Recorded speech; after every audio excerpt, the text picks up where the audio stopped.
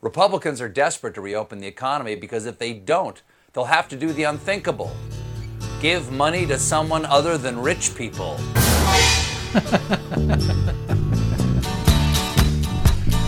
Well, you wouldn't want to do that now, would you? Not if you're a Republican. No.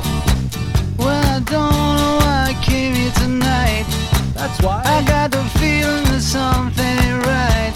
No, it ain't. I'm so scared in case I fall off my chair. And I'm wondering how I'll get down the stairs. Clowns to the left of me, jokers to the right. Here I am, stuck in the middle with you. Yep.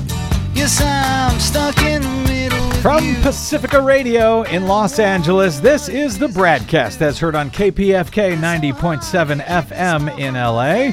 Also in Red Bluff and Redding, California on KFOI, Round Mountains, KKRN, and Eureka's KGOE. Up in Oregon on the Central Coast on KYAQ, Cottage Grove's KSO, and Eugene's KEPW. In Lancaster, Pennsylvania on WLRI, Maui, Hawaii's KAKU.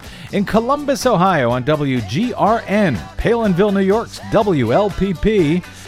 In Grand Rapids on WPRR, down in New Orleans on WHIV, out in Gallup, New Mexico on KNIZ, Concord, New Hampshire's WNHN, Fayetteville, Arkansas's KPSQ, in Seattle on KODX, Janesville, Wisconsin's WADR, and Minneapolis, St. Paul's AM 950.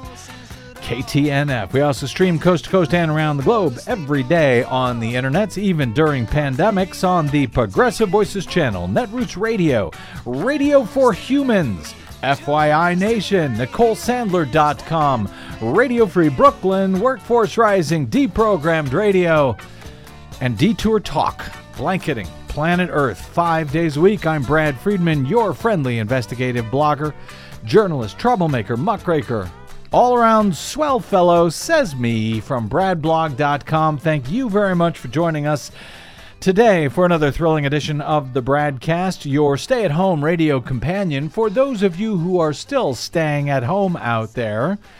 What with now all 50 states beginning to relax their stay-at-home restrictions around the country. Good luck. Stay safe out there, please. Yes, please. Because, for one, you're not being told the truth about a whole bunch of stuff. You are being misled. Hopefully, you're living in a state where you are not being misled, but a lot of Americans are being misled, if only by the President of the United States. But not only the President of the United States, even Wall Street is leading you over a cliff.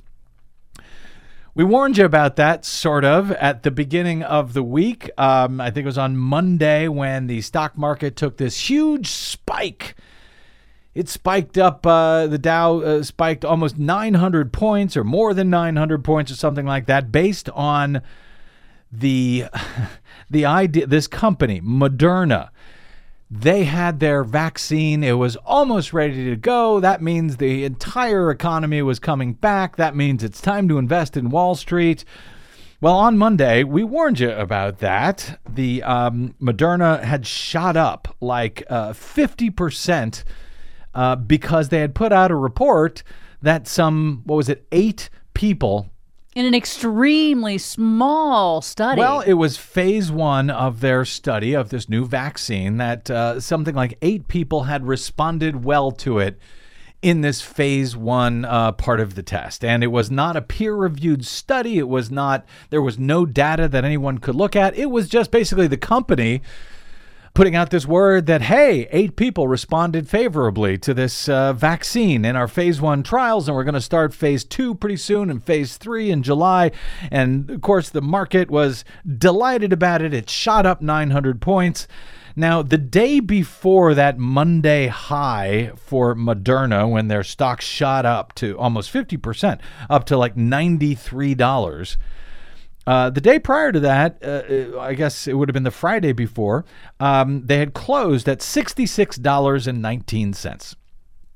And then they made this announcement, and then it shot up, and then everybody said, great, America is back open for business. If you don't believe it, just look at Wall Street, look how well they're doing, and look at Moderna, whose stock is up $93.08 on Monday. And we told you on Monday's show, We cautioned you about all of that. Today, as we go to air, not even a week later, Moderna closed at $67.05. So not even up $1 from where it was before it skyrocketed on Monday with that announcement, because people started to notice, oh, wait a minute. There is no peer-reviewed study. Oh, wait a minute. What about the other 45 people in that study? How did they do? How did they respond to this vaccine? There have been questions over the week. Suffice to say, ever since their stock price hit that high on what I called on Monday as irrational exuberance based on this non-peer-reviewed company announcement that 8 people in phase 1 of the vaccine trial showed positive results. Maybe so, maybe not. Maybe this vaccine will end up working. We don't know. But, the Dow shot up more than 900 points in response to that. Yes, irrational exuberance. Yes, people, hoping, finding any sort of clue, any sort of thread that they can find to say that, everything's fine. America, the world is back in business now. We got a vaccine. Everything is cool. It isn't. Don't be gaslighted. It isn't. But it was a nice distraction for Wall Street and for the Trump administration, allowing them to pretend that all is well and that the economy is getting back to normal and that everything is fine. Everything, however, is not fine. Despite the attempts by Trump and his Republican henchmen in Congress to pretend that it is, in hopes that you are distracted from reality. So I hate to do it again, but here's some reality here on the BradCast. I'm sorry, I know it's not nearly as fun, but it is reality, and I feel a responsibility to bring you some of it, since I don't think you're getting enough. President Trump and top Republican lawmakers are mounting fresh opposition today to extending enhanced unemployment benefits to the millions of Americans who are still out of work, even as the administration released new jobless figures on Thursday showing 2.4 million Americans newly applied for benefits last week. The reluctance by the White House and top GOP leaders, according to Washington Post, drew sharp rebukes from congressional Democrats who argue the coronavirus outbreak threatens to further ravage the U.S. workforce unless the government authorizes additional aid. The clash could intensify in the next 6 weeks as policymakers stare down a July 31 deadline. Yes, that is when extended benefits for the unemployed are set to expire, while the country's labor market is expected to only worsen. Well, it's not expected to worsen if you're Donald Trump or if you're the Republicans.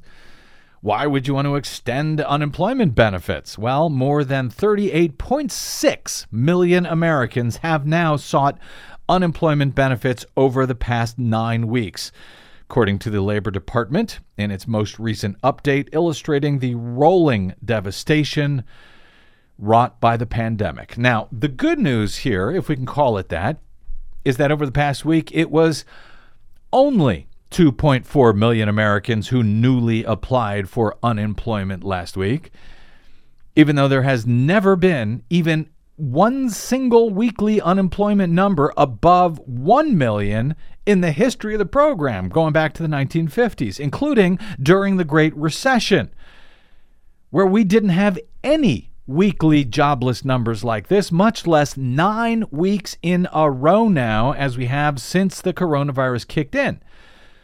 But that 2.4 million number last week is at least the lowest weekly number that we have seen in the past 9 weeks, which began like a rocket with about 3.2 million in that first week. It kicked up to about 6.6 million the next week. It stayed above 6 the week after that, and it has slowly been working its way down since then, but it's still 2.5 times the all-time pre-COVID record for weekly jobless claims. Of course, almost all of those people are still unemployed, so even as the numbers are coming down, basically it's just new claims that are coming down. Those people aren't going back to work, So we're talking about new weekly jobless claims in any given week here, which is why the total jobless is still on the rise, and it is now at 38.6 million, according to the official numbers, which are lower than the real numbers because they don't include people who have quit looking for work and the many others who are still having trouble even getting through to still overwhelmed state websites and phone numbers to make their initial application. Washington Post reports that more than 200,000 out-of-work Americans are still in line for payments in Florida. In Florida alone, they're still waiting to get to complete the process. That, according to state data from Florida. New York says its backlog is about 44,000. But at issue now is the enhanced unemployment aid that Congress approved in late March, which included an extra $600 in weekly payments to out-of-work Americans.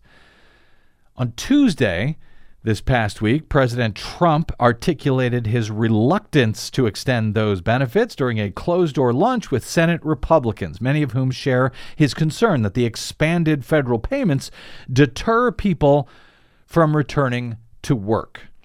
Well, yeah, that was the idea. That was the idea. It was designed by Congress to do exactly that, to encourage people to not come to work and spread or catch the disease, which is still why the program remains important. Unless you want to force workers back into close quarters and begin ramping up the infection and the death rate again, which seems to be the ill-considered strategy of Donald Trump and the Republicans in Congress right now. Yeah, they want to starve you back to work so they don't have to pay unemployment benefits that you actually, earned and deserve. And they try to pretend they want to force you back so that they can pretend that they can distract you from the idea that, no, things are not normal. Things are not better. No, America should not now yet be open for business.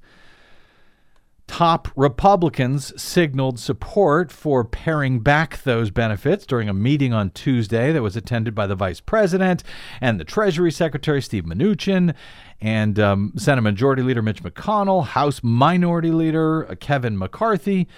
That, according to a person familiar with the matter who spoke on the condition of anonymity to the Post. Party leaders also agreed to delay another round of coronavirus aid for 3 to 4 weeks, according to this person, because I guess no rush. They can just, keep firing that $4 trillion Federal Reserve money cannon towards the big corporations in the meantime, even as many regular Americans continue to struggle to pay their rent or their mortgage, and states across the country are running out of money. McConnell apparently told House lawmakers on Wednesday that extending the unemployment increase, quote, will not be in the next bill. So whatever the next bill is, they're not going to extend the unemployment increase, that $600 increase. The renewed Republican opposition incensed congressional Democrats who have sought to maintain and augment federal unemployment aid. Senator Ron Wyden of Oregon said the worst thing that Republicans can do to the economy and American families is to allow supercharged unemployment benefits to expire. And he's right. Those benefits, with at least 40 million Americans currently out of work, those benefits are what are now keeping the U.S. economy afloat.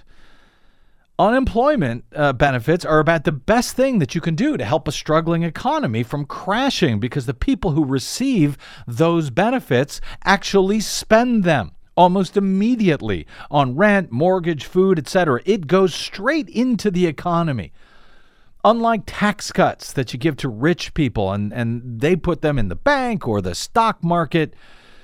Into another yacht. Or into another yacht. But all of that pretty much helps nobody other than those in the Wall Street casino. It doesn't help the corner shopkeeper to keep his doors open the way it does if you give actual out-of-work Americans some money to go buy groceries. The unemployment rate in April hit 14.7%. That is higher than during the Great Recession, just like all of these weekly jobless numbers are. That complicates a recovery effort that even some in the Trump administration fear, according to the Post, could take years to resolve. But hey, cut off money that is keeping it afloat, and things will get, much worse very quickly. At least according to economists who are thinking about the economy as opposed to thinking about, this November's elections and the commercials that they might run. Martha Gimbel, a labor economist at Schmidt Future, said the economic need is not going away. The fact that we are 2 months into this and we're still getting multi-million claims numbers, jobless claims numbers, speaks to how deep and intense the economic pain is right now. The threat of a protracted downturn prompted Jerome Powell, the chair of the Federal Reserve Board, to warn that Congress earlier this week may need to authorize additional stimulus during a hearing with the Senate Banking Committee on Tuesday.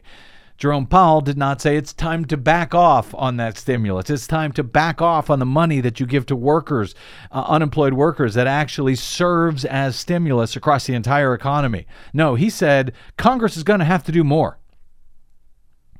And this is a guy who's got more than $4 trillion to give out to pretty much anyone he wants right now.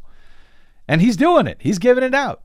They're buying off debt from corporations all across the country, corporations who are in debt not because of the coronavirus crisis, but just because that's how they operate. Just because, when they got those huge tax cuts, they put it in their pockets. They gave it, in bonuses instead of investing it, instead of saving it in their companies.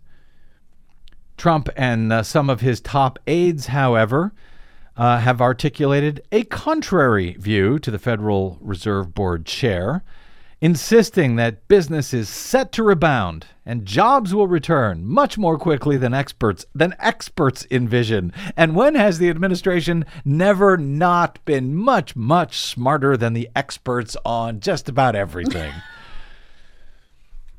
Trump affirmed that again this week. He said, "We're opening up. The states are opening up. It's a transition to greatness," he said. The weekly payments to out-of-work Americans, the Post notes, function as a form of stimulus in their own right. More than a decade ago, Washington similarly responded to the 2008 financial crisis by adopting a wave of stimulus efforts that included extending unemployment benefits eligibility up to 99 weeks. 99 weeks during the 2008 crisis. Here, in a far worse crisis, they extended it just 13 weeks, though with an additional $600 weekly payment, but just for 13 weeks. Chad Stone, the top economist at the Center on Budget and Policy Priorities, says unemployment insurance in a normal recession is a great stimulus because it has high bang for your buck. People spend it. It's very valuable to the people receiving it, and it's beneficial to the economy.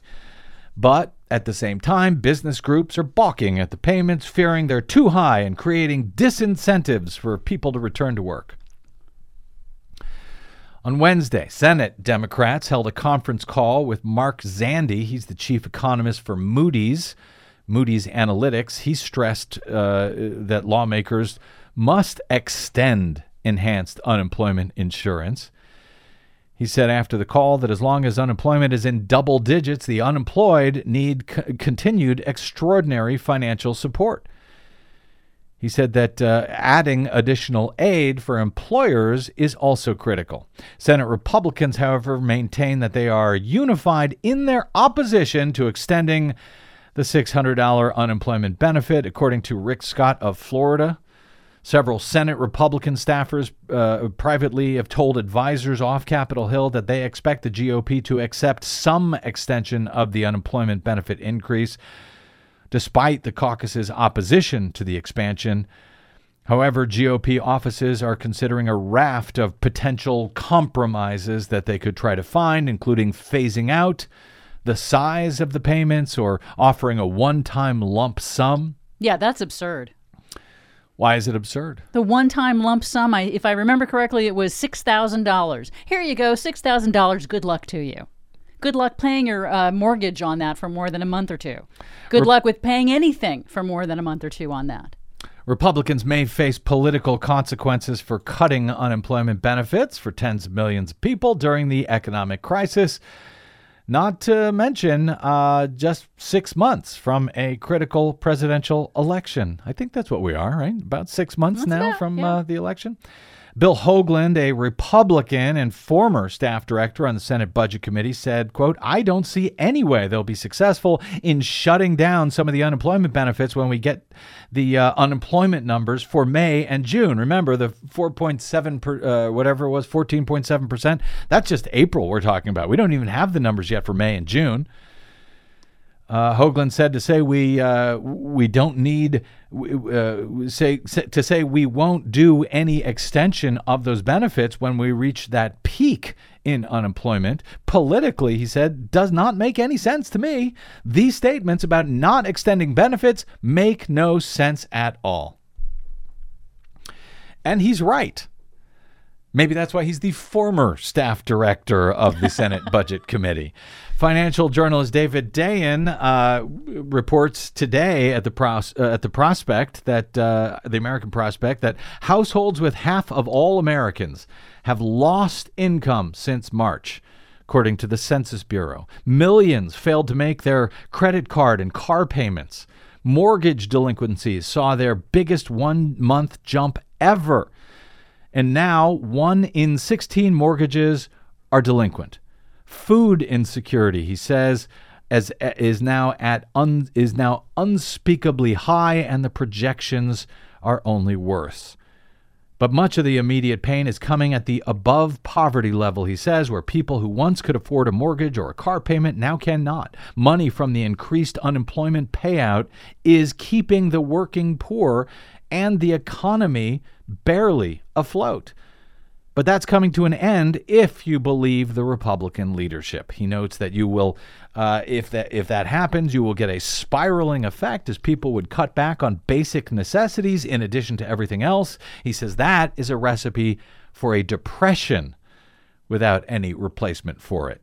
Remember, consumer spending is what, 2/3, 80% somewhere of the U.S. economy. So when consumers don't have money to spend, which they don't, and they definitely won't once extended unemployment enhanced benefits cancel out, that's going to cause a severe slowdown in everything.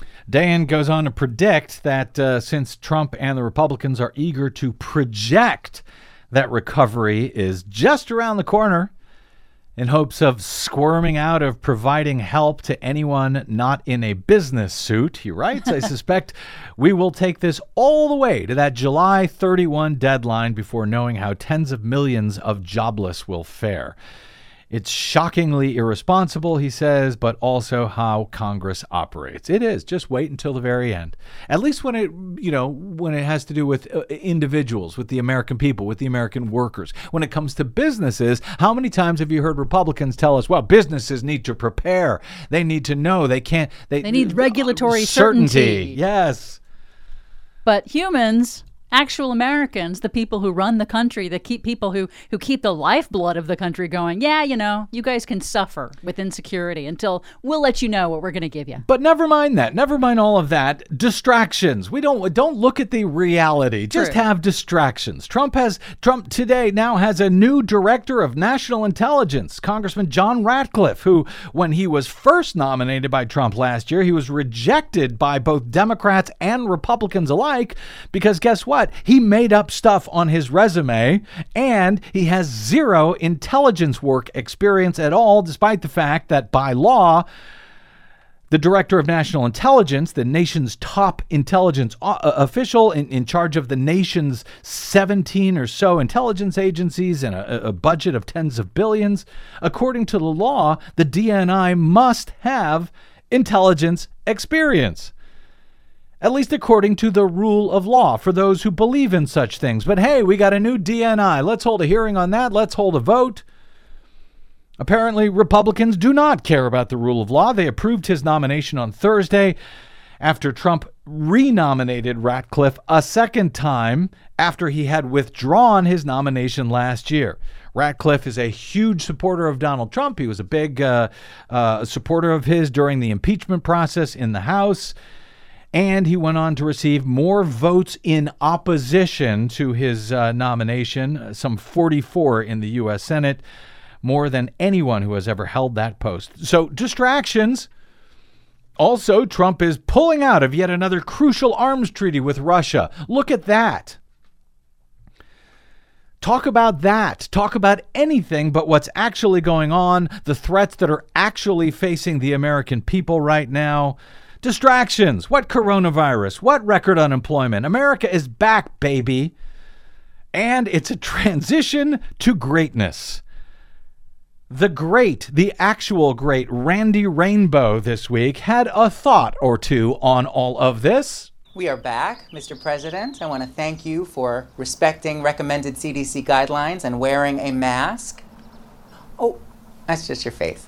Let's discuss the unfortunate matter at hand, the global crisis that is devastating countless American lives, wreaking economic havoc, the reason that we have all been forced to take shelter in our homes. Obamagate. What is that? It was the greatest political crime in the history of our country. Some of your harshest critics say that these attacks on the former president and your recent Twitter tantrums are meant to distract from your failed coronavirus response. We're of the assumption that by the end of the year, we're going to have a vaccine. Ooh, could you hold off on that just a little longer? It's going to take me a while to lose all the quarantine weight. Look, the less successful we are in opening, the better they are probably, maybe, for an election. But I'm letting people know, in many cases, they're doing it just for... A global pandemic. Sounds like some fictional Steven Soderbergh bullshit from 2011, right? Believe it or not, it's a real thing. People are suffering. Millions are out of work. The economy has evaporated, and worst of all, I haven't had a haircut in more than 2 months. So how does an unprepared reality TV host pretending to be the president deal with such an unprecedented crisis? I can tell you in one word. This was all Obama. Distraction. Distraction. This was all Biden. Distraction. Distraction. Distraction. And we caught them. Distraction. La la la la. La la la la. How he tries to occupy your mind.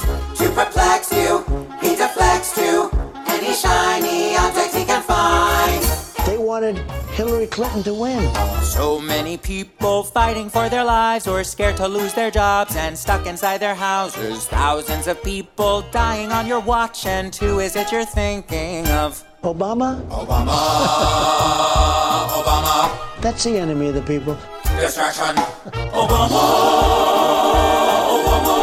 It is a disgrace. Distraction. We've done more testing than all of the countries in the world. Anyone who wants can get a test, he shouts. A proper test, a perfect test. Where the hell are all these perfect tests, he touts? There's only one thing on his freaking mind. Sleepy Joe Biden. Election. Election. I'm getting really good poll numbers. Distraction. Deception. Deception. Over 10 million tests. Inaction. They've never gotten over losing to me. We hope that you might lead us with some dignity and tact. We thought you'd somehow grow from this, but girl, you're petty. Confusion, digression, delusion, obsession. Make America great again, right? Recession, election, inaction, infection, distraction. Nancy Pelosi's a disaster. Distraction. Obamagate. Hydroxychloroquine. Maybe that's a question you should ask China. He tries his best to baffle as he stupefies and stalls. How long till he just starts posting pictures of his Boom. Disgusting. Disgusting. Everybody disagreed when I did that. Disgusting. Look, there were a number of questions raised by the actions of the Obama administration. Distraction. This was all Obama. So many people fighting for their lives, but it's to lose their jobs, but stopped by their house, and thousands of people dying on your watch. Now who is it you're thinking of? You're petty. Election, inaction, deception. Distraction. It is a disgrace what's happened. Obamagate. The great Randy Rainbow. And by the way, the video of the song is even funnier. It I will, is. of course. Do look it up. I will link to it when I post today's BradCast at bradblog.com later tonight. Can you tell that I'm just... Oh, I am antsy to get out for the holidays. That's all I can tell you, because I am burnt. But we're not there yet. Take a quick break, and we will come back with more BradCast and more distractions, no doubt. I'm Brad Friedman. You're listening to the BradCast.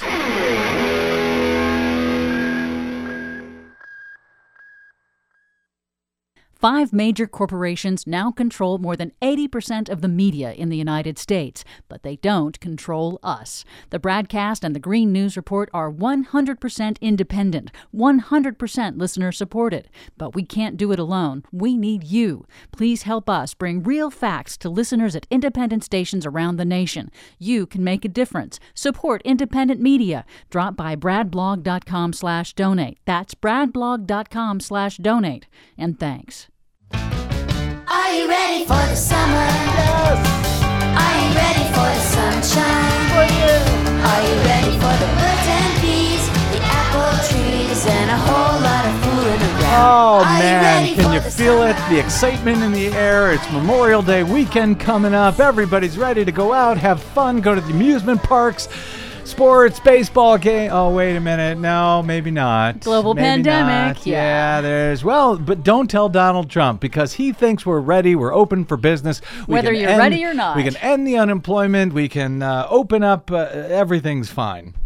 And fine, it should be, because, the folks on Fox News, they've been working very hard for the past several weeks, talking about how outrageous it is that people are having to stay at home, being ordered to stay at home, calling for these protests, fomenting these protests, all over the country. Well, not all over the country, in states where there are Democratic governors, at least. So I'm sure they're delighted now that the doors are beginning to open, right?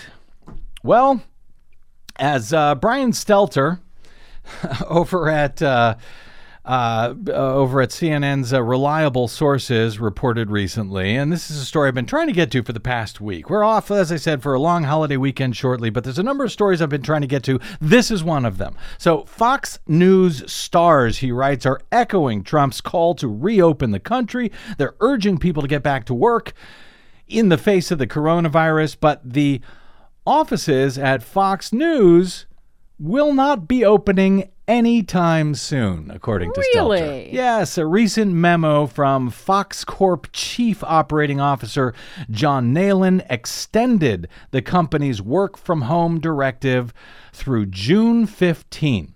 That date could very well be delayed further, he says. Stelter reports the big corporations like Fox are making calculations and finding that now is actually not the time to let people back into the office en masse. As one Fox source told him, quote, "We were originally told a potential return to the office in mid-May. That was back in late March." He said, "So I wouldn't be surprised if we do not make the June 15 date and we push that to late summer."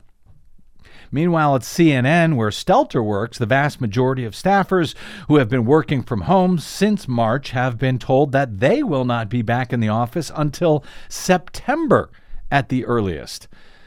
Fox has been working with a skeleton crew at their New York headquarters, with essential personnel there only, and most Fox anchors have been working from home, even as they are telling everyone else to get back out there and get back to work, you slackers. Other TV networks have been operating the same way with a greatly reduced headcount, but Fox's work-from-home approach has been getting some extra attention due to the rah-rah back-to-work rhetoric espoused on pro-Trump shows like Fox and Friends. That, even as the Friends, each broadcast from the safety of their own homes in their little box on the screen, while telling everyone else to get out there and die for your country, suckers. I mean, great American patriots. Some hosts, says Stelter, have expressed caution and emphasized the need for safety. Others have been gung-ho about getting back to normal, even while broadcasting from their own homes or other socially distant locations. Telling viewers, these Fox stars hosting from their homes have been telling viewers that it's time to get back out. It's time to reopen the country. He says, Stelter says, it's strange to see that. Well, only strange if you don't appreciate the fact that Fox News is not actually a news network at all. It is a propaganda channel. What they say versus what they do have absolutely nothing to do with each other. End of story. Of course, the lockdowns that they continue to rail against over at Fox, that even as now all 50 states have begun to relax at least some of their earlier restrictions, those lockdowns saved tens of thousands of lives and could have and arguably should have saved tens of thousands of more lives had Donald Trump and the federal government and those states that were late in locking down or never locked down at all, had they taken quicker action rather than denial, they could have saved tens of thousands of lives at the beginning of the crisis. And we now know this because we have a study. In the New York Times today, if the United States had begun imposing social distancing measures just 1 week earlier in March, about 36,000 fewer people would have died in the pandemic. 36,000? That, according to new estimates from Columbia University's disease modelers. And if the country had begun locking down cities and limiting social contact on March 1, 2 weeks earlier than when most people started staying at home, a vast majority of the nation's death, about 83% of those deaths, would have been avoided, according to the researchers.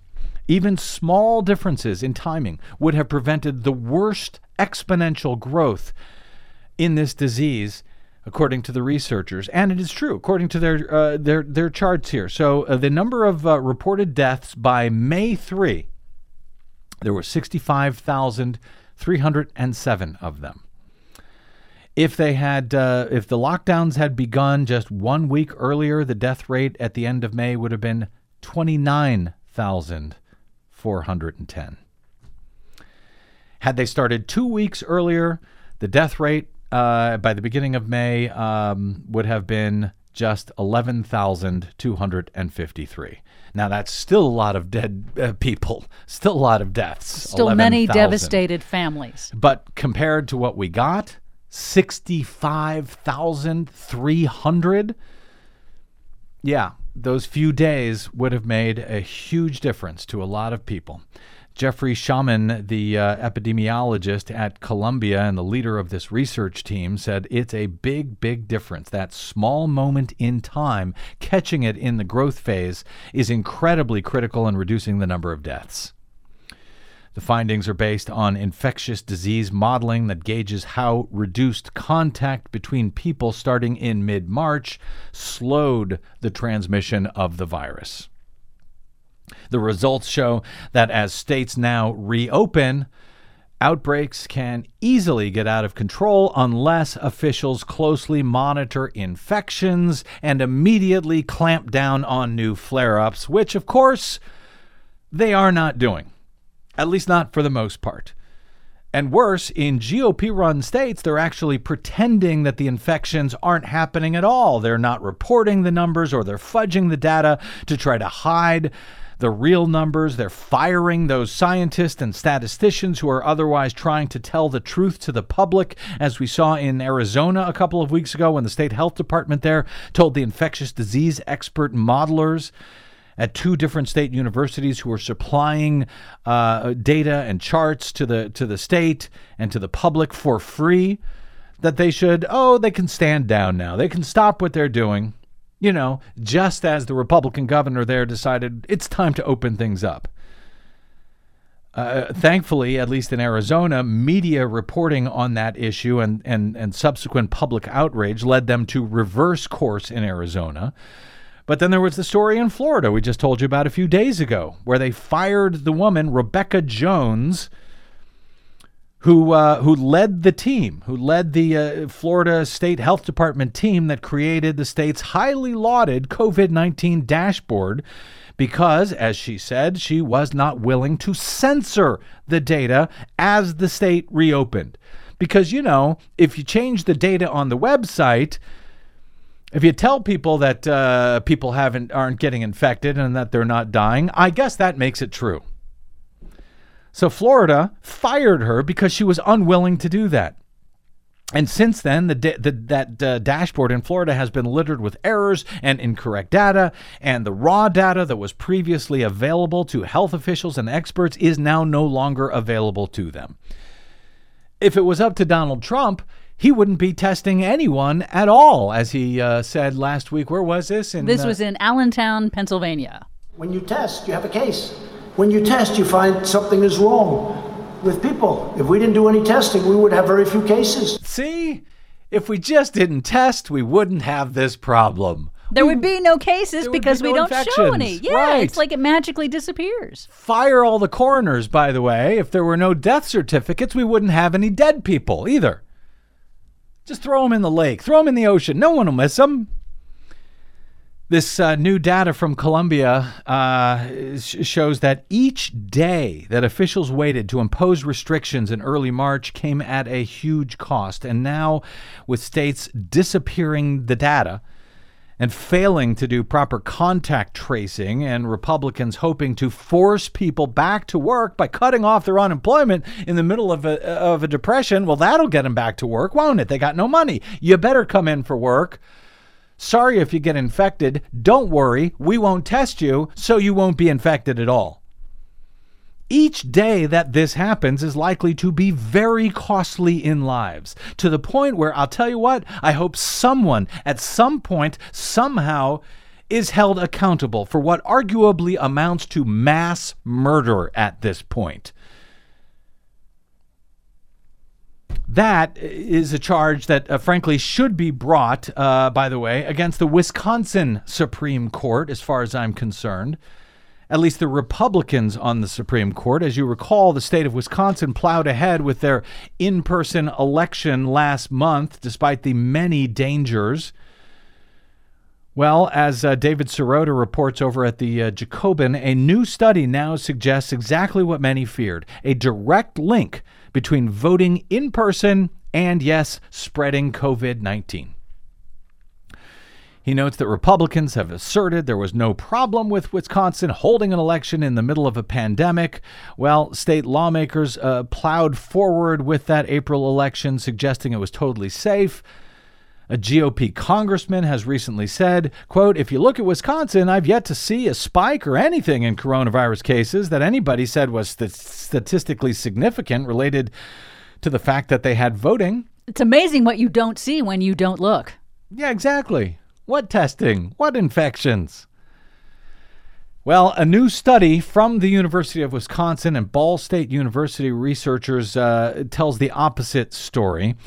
That new study says we find a statistically and economically significant association between in-person voting and the spread of COVID-19 2 to 3 weeks after the Wisconsin elections. Furthermore, we find the consolidation of polling locations, which they did in Milwaukee. Instead of having 400 and something as they normally do in Milwaukee, they had 5 total. So the consolidation of polling locations and relatively fewer absentee votes increased positive testing rates 2 to 3 weeks after the election. And that, by the way, is a story that I've been trying to get to as well for the past week, because you could see they actually in Wisconsin had sort of begun to plateau. And then about 2 weeks after the election, the number of infections, boom, started going back up. The study says that Wisconsin counties with higher levels of in-person voting per polling location led to increases in the weekly positive rate of COVID-19 tests. Furthermore, counties with higher absentee voting participation had lower rates of detecting COVID-19 2 to 3 weeks after the election. The Wisconsin study emerges at a critical moment as House Democrats are right now pushing legislation to try and fund the expansion of vote-by-mail systems. Sirota notes that Trump and his Republican allies are fighting those efforts, manufacturing concerns that are complete BS. He used a different word. I'll go with BS here. Meanwhile, speaking of Wisconsin, before we get out to our Green News Report, Mike in Wisconsin writes in to say, I live in Mississippi. That after the state Supreme Court there forced voters to vote in person last month and then struck down Democratic Governor Tony Evers' safer at home order just a few days ago, throwing the doors open with no statewide plan in place to replace it in the middle of a pandemic. Mike writes to us via BradCast at bradblog.com to say, hi, Brad. Back when Scott Walker became Wisconsin's governor, he added open for business to the Welcome to Wisconsin signage at our state borders. At the time, I thought the change of our state name to Mississippi was appropriate. I was hoping that the election of a Democratic governor would change things, but of course, with the state legislature under Voss and Fitzgerald, they run the House and Senate there in the gerrymandered Wisconsin legislature. Republicans. Yeah, with them in charge, not so much, not to mention our, quote, nonpartisan Wisconsin Supreme Court. I have to remind myself that it's better than it would have been with Walker in charge. I think that's true. He says, for instance, we'd be reading about Wisconsin Department of Health Services doctoring COVID-19 reporting along with Florida. He adds, Rebecca Jones is my new hero. Hopefully we can change things over time, but with gerrymandering and voter suppression, God only knows. Wisconsin, he writes, is a beautiful state. I was born here, and I'm sure I'll die here. Hopefully by then it will be Wisconsin again and not Mississippi. Wish us luck. Best always, Mike. Well, thank you, Mike. And good luck. Yeah, we do wish you luck. We wish luck to everyone around the country. Do not be fooled. Pay attention to what's actually going on. Don't be distracted. Don't fall for the nonsense. Check your registration. Check your mailing address with your county elections officials to make sure that you are registered and ready to vote in November. And especially if you have a primary coming up, too. Yeah, a lot of them coming up in June. And yeah, make sure when you check your registration, make sure you're registered, but make sure they have your proper address. I guess we can't say that enough either this year because they'll be sending out absentee ballot applications, absentee ballots themselves. Make sure your address is correct in your voter registration. That remains our only firewall and our only way out. And just be sure that you tell your friends and your family, and especially young voters who are going to have to navigate this insane system that we have, they could use your help. One story that I had hoped to get to before the holiday here is out of Georgia. Maybe I'll get to it next week, but I'll just sort of give you the headline from Marcos Melitsas at Daily Kos. The headline is, holy crap, Trump is on track to lose Georgia. New poll that they commissioned there finds Joe Biden is up over Donald Trump by 1 point. Thanks to votes in the suburbs, which have completely flipped from what they were in 2016. And he also notes that in Georgia, Democrats could actually pick up 2 U.S. Senate seats. It won't be easy, but they may pick up 2 because there's one normal Senate race there and one special election for the U.S. Senate. And right now, Republicans are in danger of losing both of them in the state of Georgia. Yes. Which means that they're going to be ramping up their voter suppression. Exactly. What I was going to say was at least if everyone is able to cast their vote and have their vote counted and counted as cast. And that is a big if, but it's a big if that we will continue to follow and fight for over the next several months. All right, quick break and we're back with Desi Doyen and the latest Green News Report. I'm Brad Friedman. Don't touch that dial.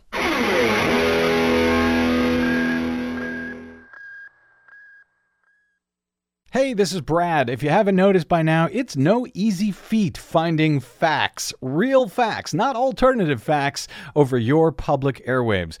We try to bring you real facts, truth, and clarity without fear or favor each and every day on the BradCast. But we need your help to do it, and that help is needed more now than ever. Please stop by bradblog.com/donate today. That's bradblog.com/donate, and thanks.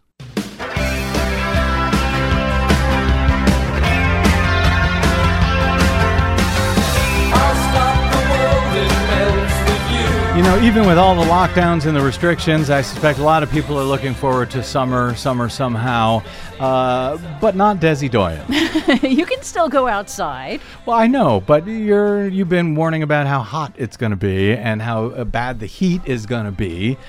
And I suspect you may be right as the climate change continues to get worse and worse, even while we're all distracted with all sorts of other things. As we discuss in our latest Green News Report. If you're in an impacted area, please evacuate. Michigan dams fail, causing massive flooding and toxic threat. It's one of the most powerful storms ever recorded in the Bay of Bengal. Super cyclone Amphan slams into India.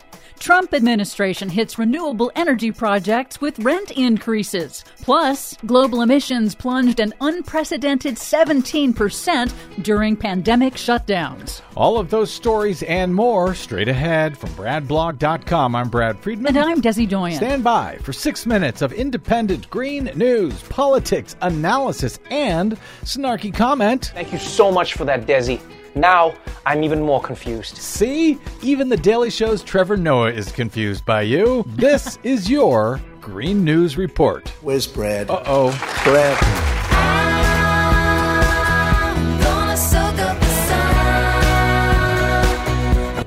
Okay, Desi Doyen, I'm almost afraid to ask, but what do you have for us today? Powerful cyclone Amphan, the strongest storm ever recorded in the Bay of Bengal, made landfall in eastern India near the Bangladeshi border on Wednesday night, bringing major flooding with reports of widespread damage. Bangladesh, one of the poorest nations in the world, had evacuated 2.4 million people to shelters.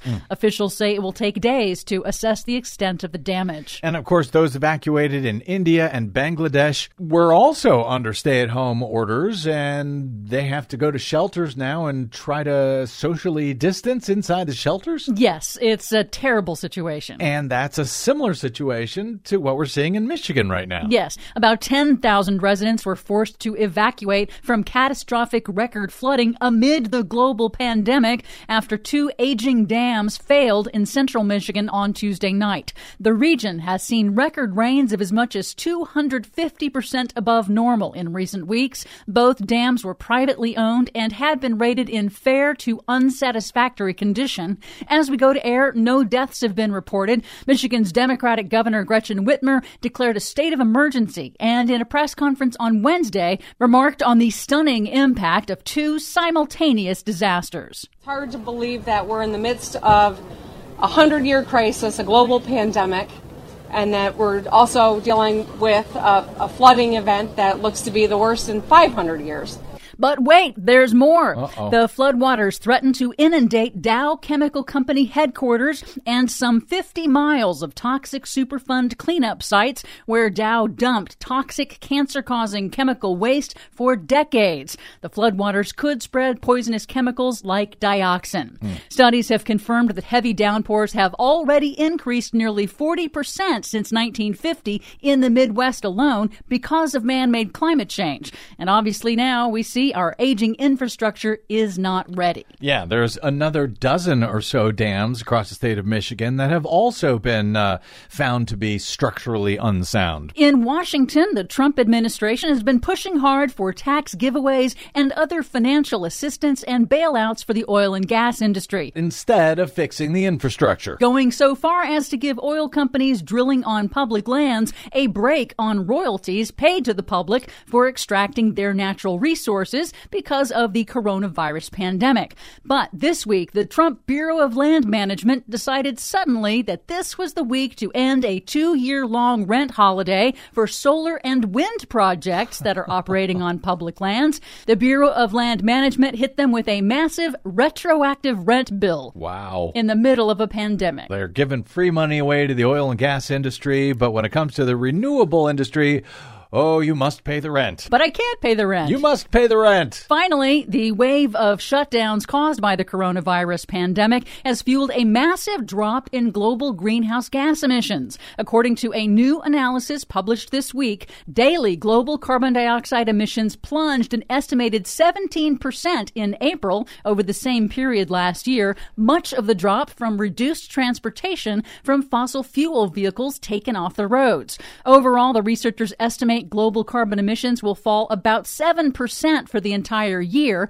Of course, it won't last as countries resume economic and industrial activity. But that 7% drop is the amount that climate scientists say we must cut global emissions by every year for the next decade if we are to avert the worst impacts of climate change. According to climate scientist Dr. Michael Mann of Penn State University on a recent BradCast, the study demonstrates that individual behavioral changes are not enough. We need massive, coordinated government action to tackle the climate crisis. We can continue to maintain a healthy economy and solve this problem if we decarbonize our economy. It's not rocket science.